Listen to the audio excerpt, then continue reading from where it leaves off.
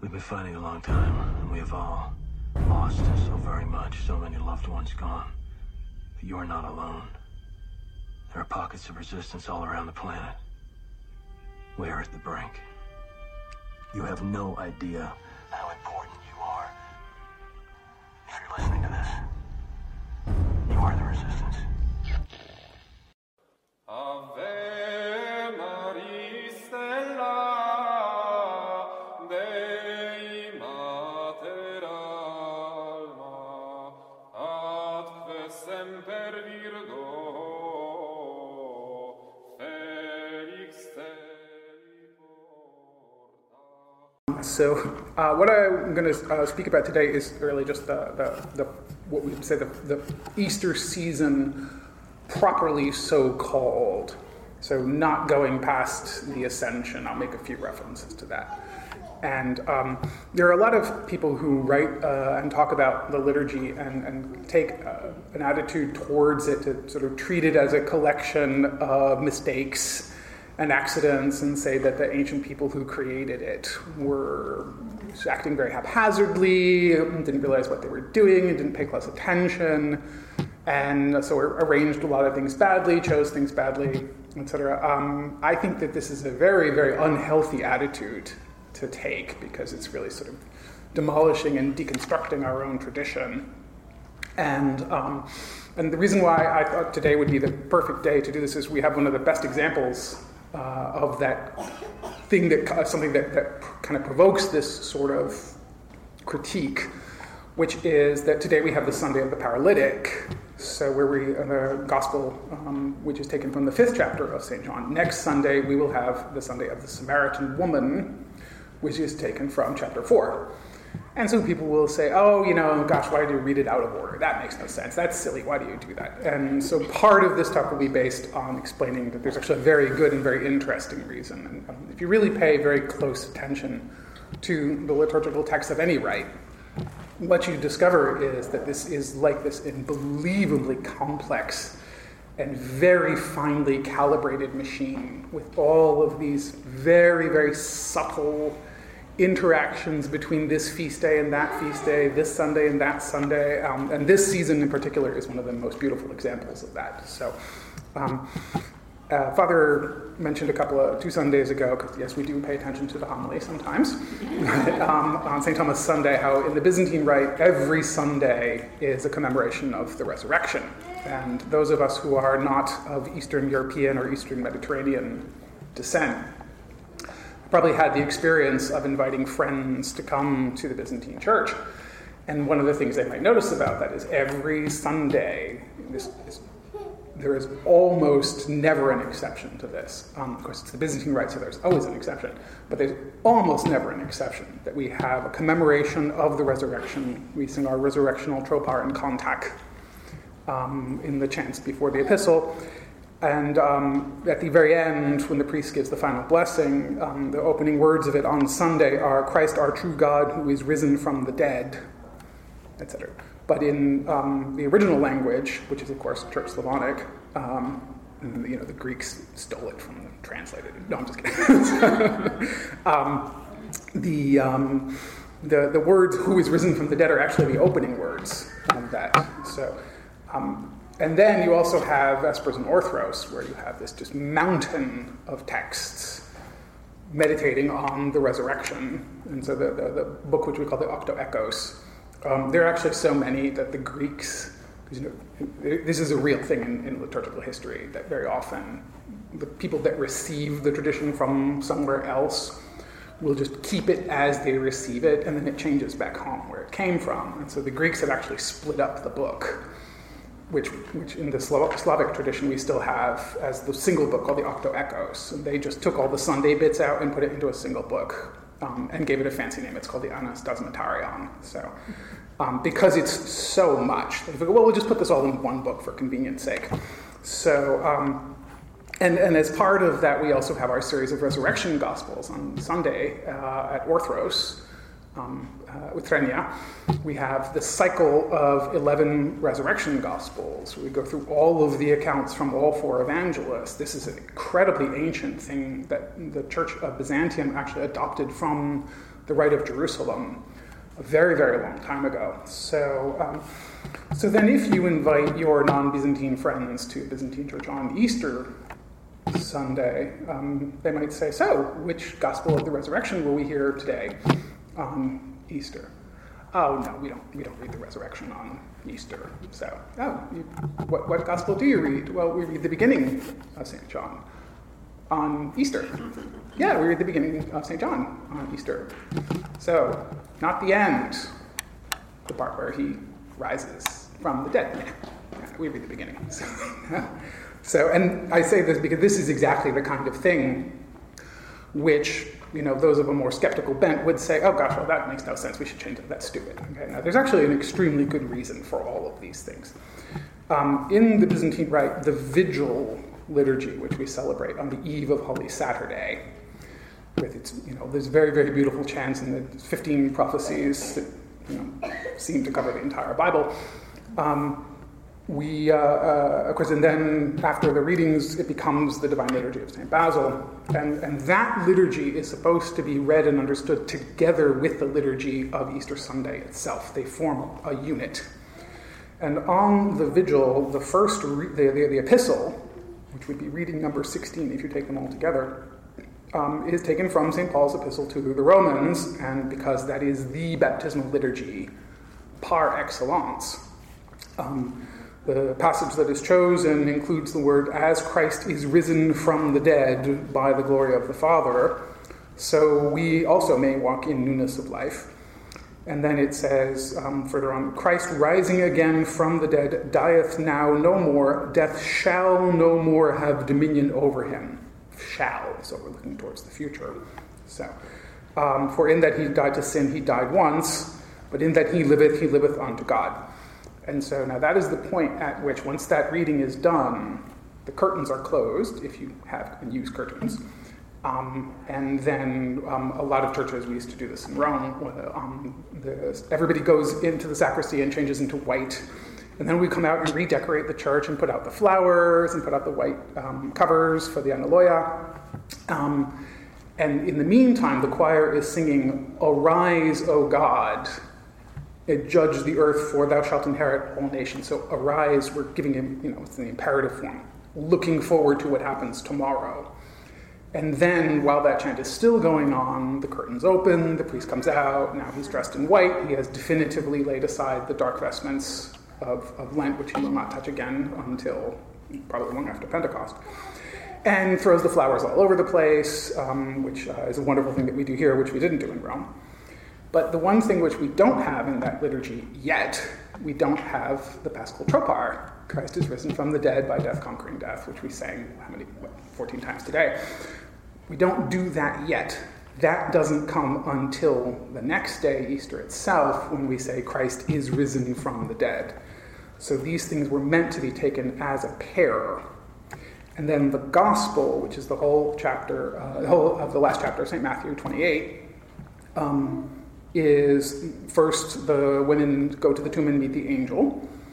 Then they meet Christ himself, and he sends them to go preach to the apostles and tell them that he's risen. Then we have the account of setting the guards at the tomb, and then last we have the passage which is often referred to as the Great Commission, where Christ says, go forth and baptize all nations, making disciples of them, and so.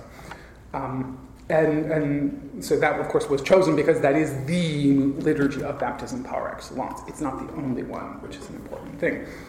So, since at the vigil we state what it is we are sort of looking forward to on Easter Sunday, the reason why we read the beginning of St. John's Gospel on Easter itself is to say, why is this important?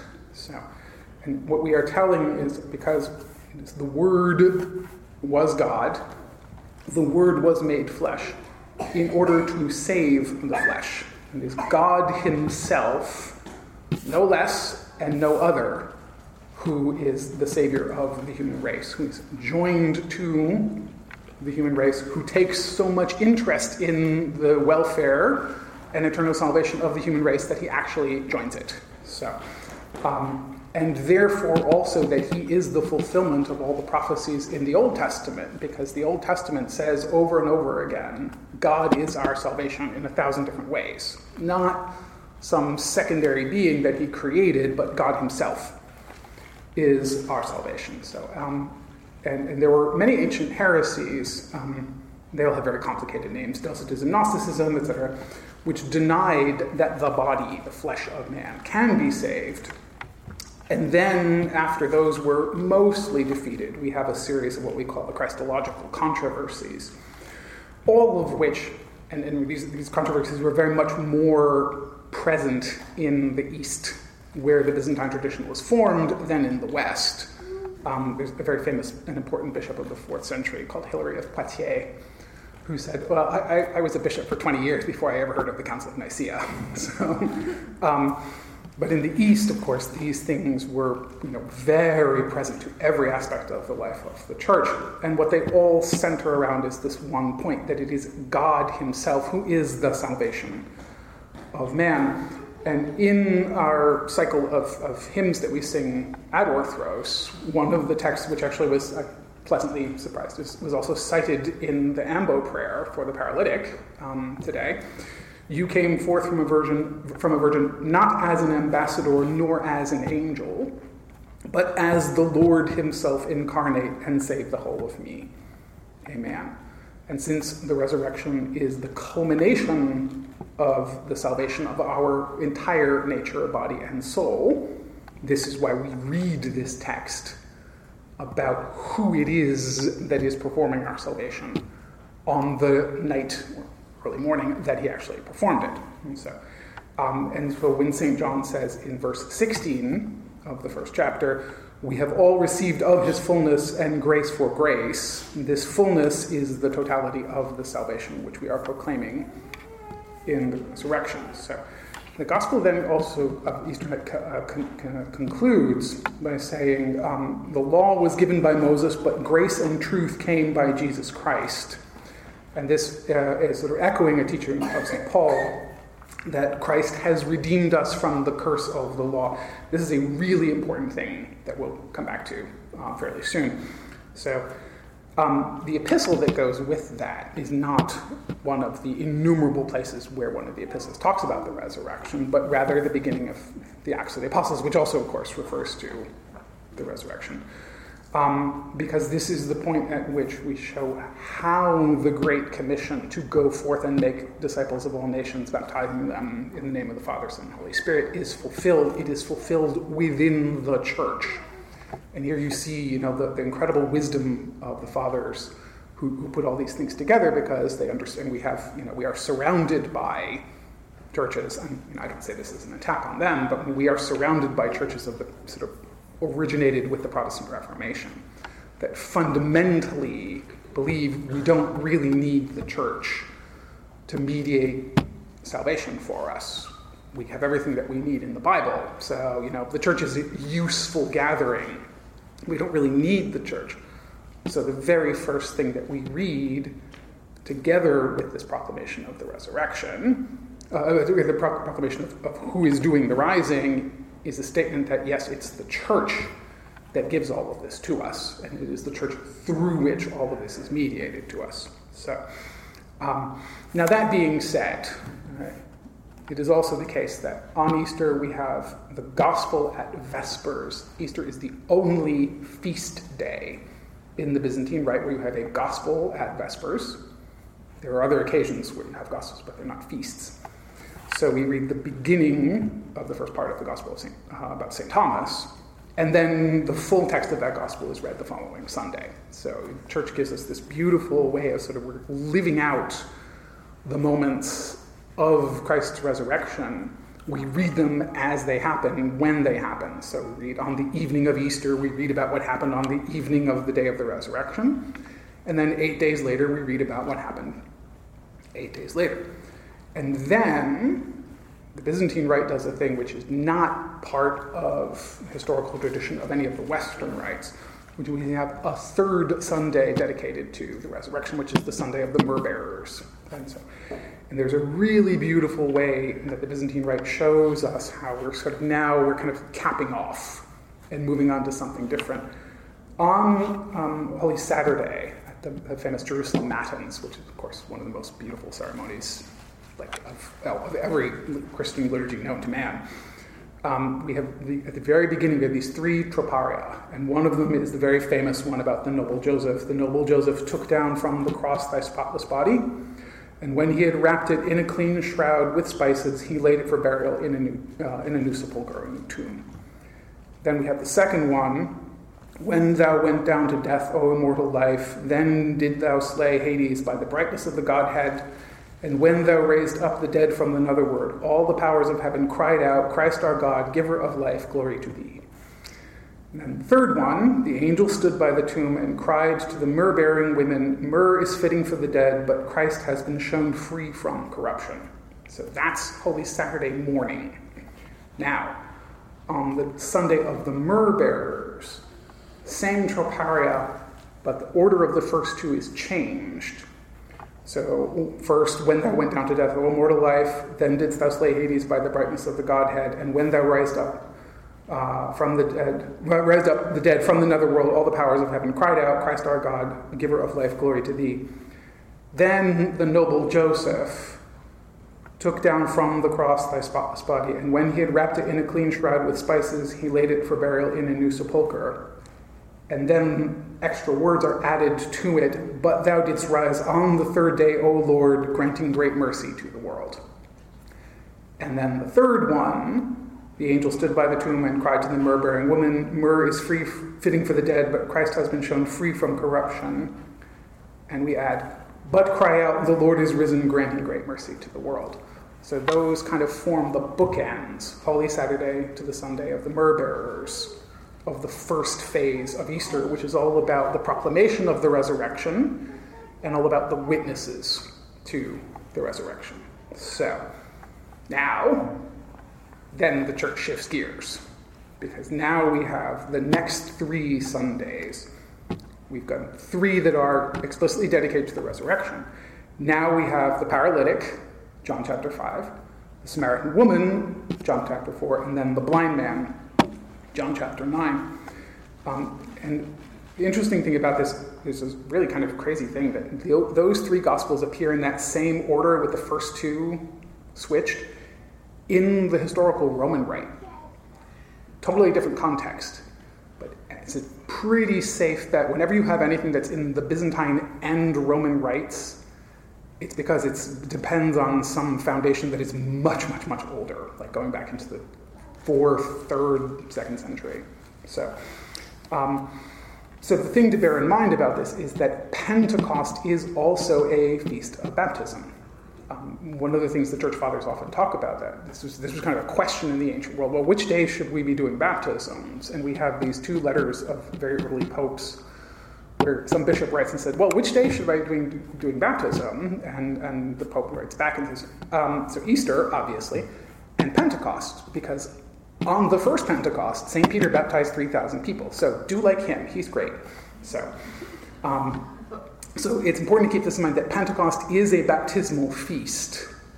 And what these 3 Sundays are doing is then leading up to the Feast of Pentecost.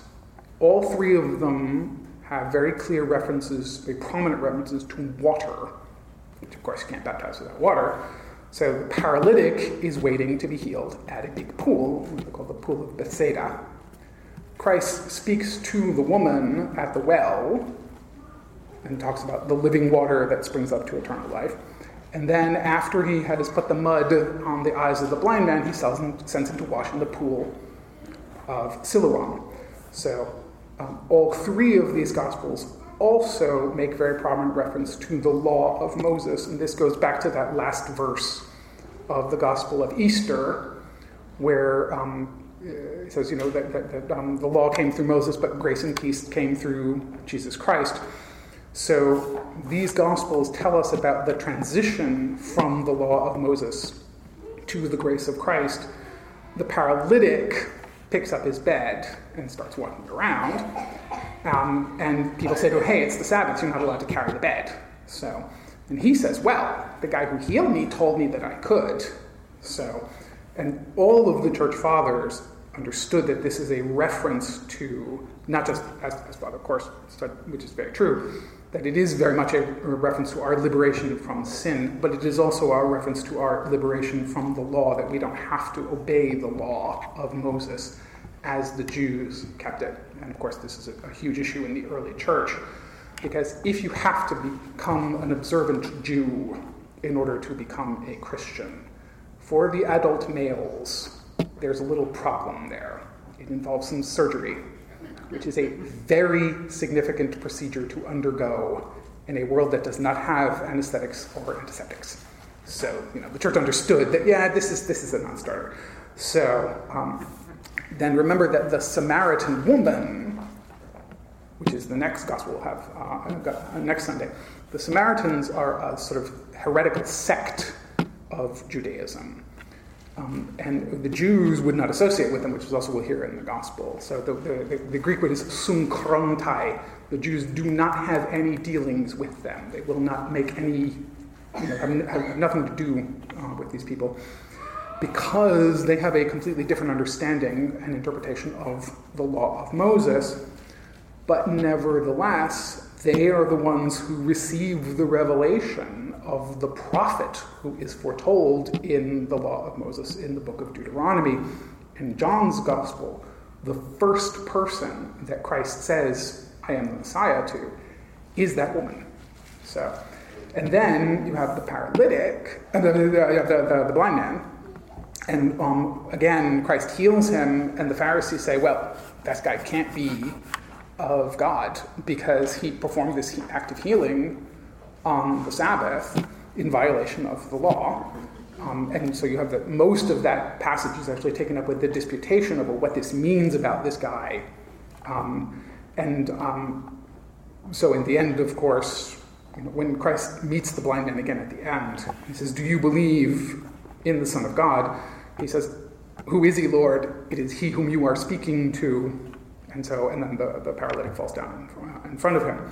So the change of order, putting the paralytic from chapter 5 before the Samaritan woman in chapter 4, is designed to show the way this sort of happens and underscore this.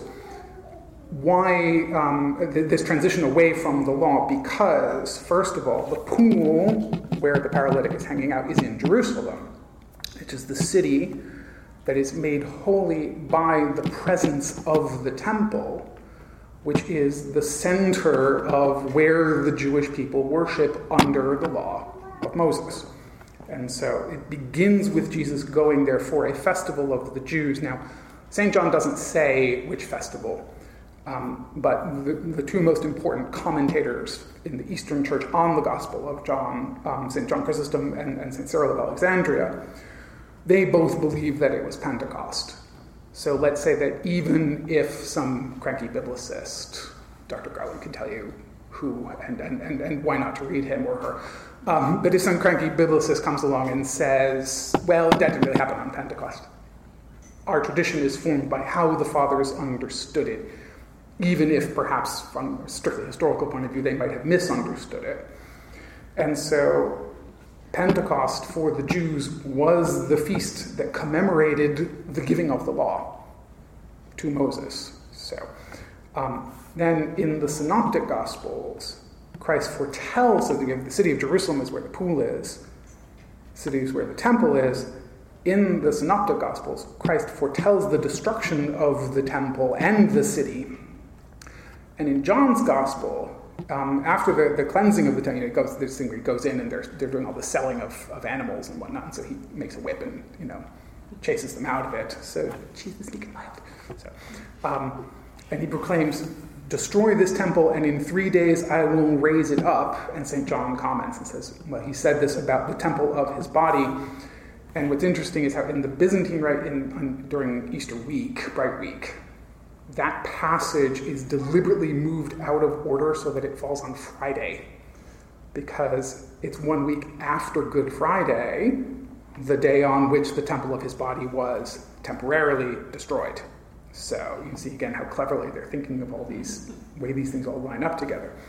So then, Christ's prediction of the destruction of the temple is then made to the Samaritan woman, Remember, she's the recipient of the first recipient in John of the message that he is the Messiah.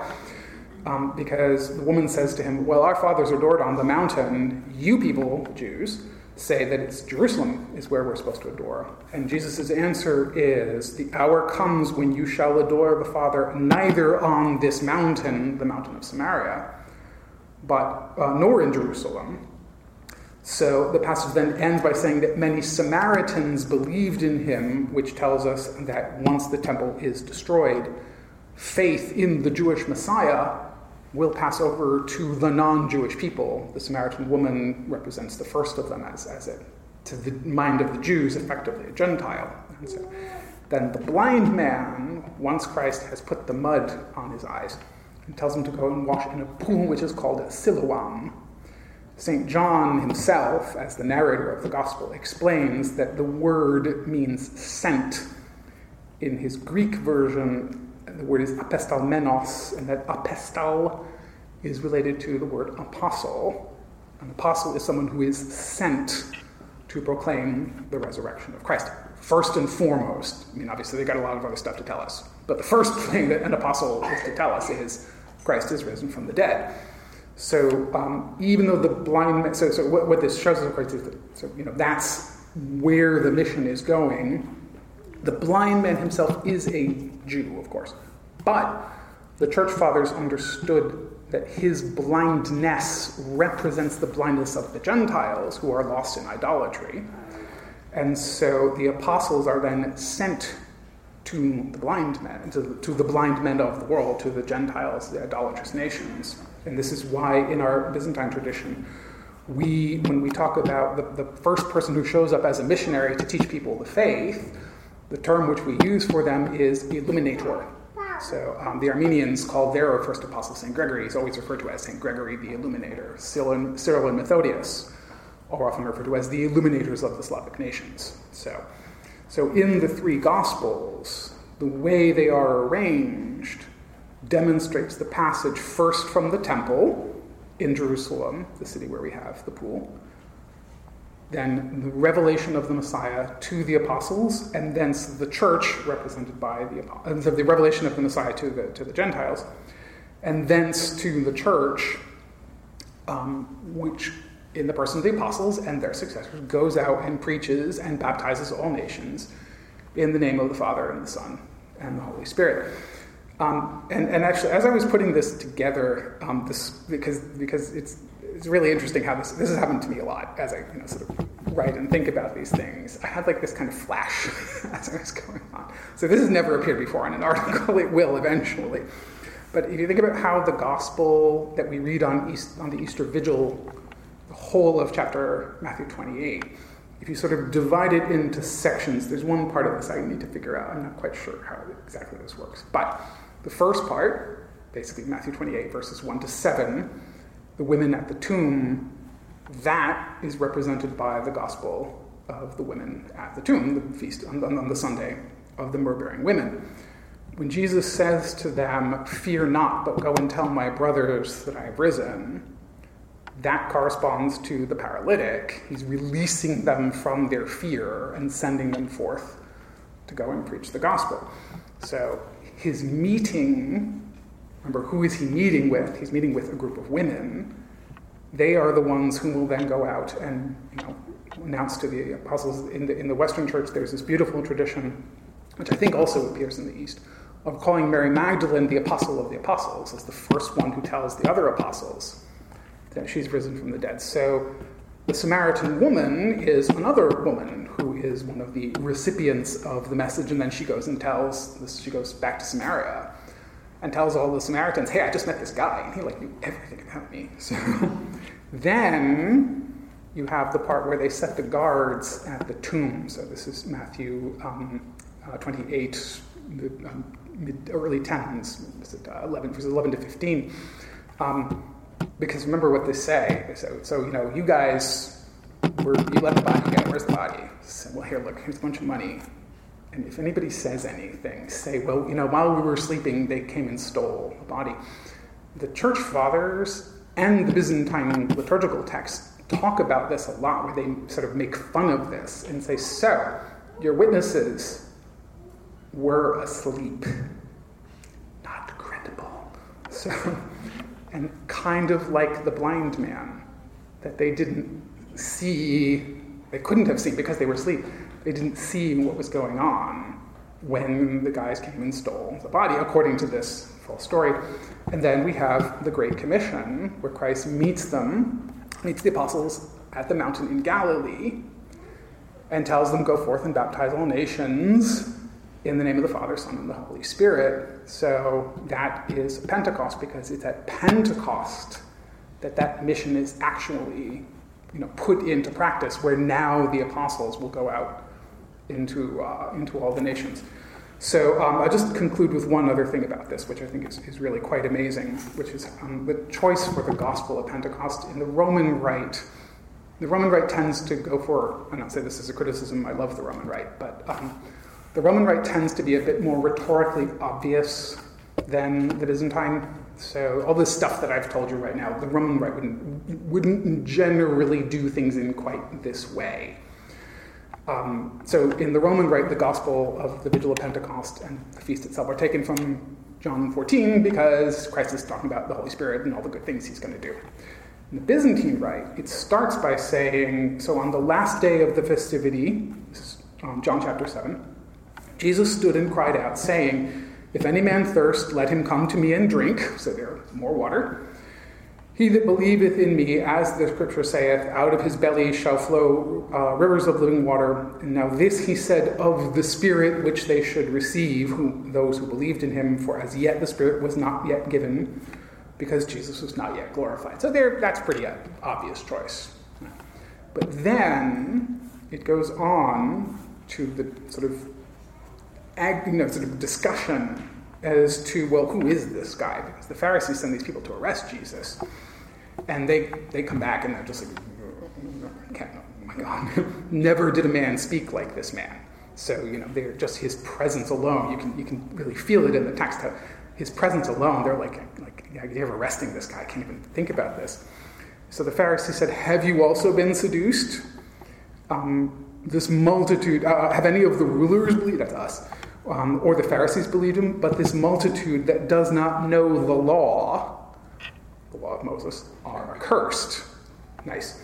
So Nicodemus, who will be one of the witnesses to his burial, says, does our law judge a man before it knows what he does? And their answer is, oh, you're another Galilean. Galilee is the place where the apostles come from. It's the place where the apostles meet Christ on the mountain at the end of Matthew's gospel and receive the Great Commission. So why are we talking about this? Pharisees adduce as a kind of point against Nicodemus to say, oh, well, you must be a Galilean. So, Jesus is your countryman, obviously. Those guys are sort of special pleading on his behalf. And then you also have but it is actually true that while Jesus comes from Nazareth, the apostles do in fact come from Galilee. And on the day of Pentecost, when they're all talking in all these different languages, people say, wait, aren't these guys from Galilee? So when Peter is preaching in the house of Cornelius in Acts 10, Peter notes that Christ's ministry began from Galilee. St. Paul will say later on in one of his speeches in Acts 13, the witnesses to the resurrection were all men who had come from Galilee. So the Pharisees, who pride themselves on the knowledge of the scriptures, speak of those who do not know of the law as accursed men, are shown on Pentecost to be wrong. Prophets have indeed come from Galilee. So, thank you.